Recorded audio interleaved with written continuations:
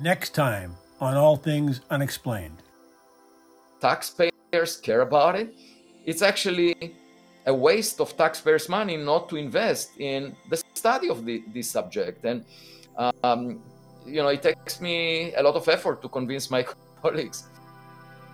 Yeah, I bet it does. And like you said, you've become, or at least at some point in time, you became a bit of a black sheep in the community because you were looking at different things that other people were not looking into. But you talk a lot about your research in your book, which I have here.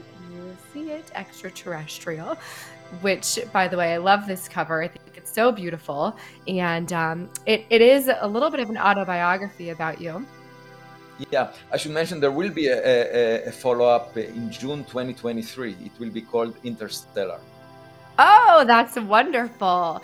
And talk about synchronicity, because the movie Interstellar, which, take it for what it is, that was the first time I think in my life that I became super interested in astrophysics. My mind was blown watching some of the things in that movie. So that's lovely. But this book is fantastic. And not only does it talk a lot about you and your upbringing, but it also talks a lot about the projects that you have worked on, and most importantly, Oumuamua, which is sort of what brought you into the limelight a few years ago.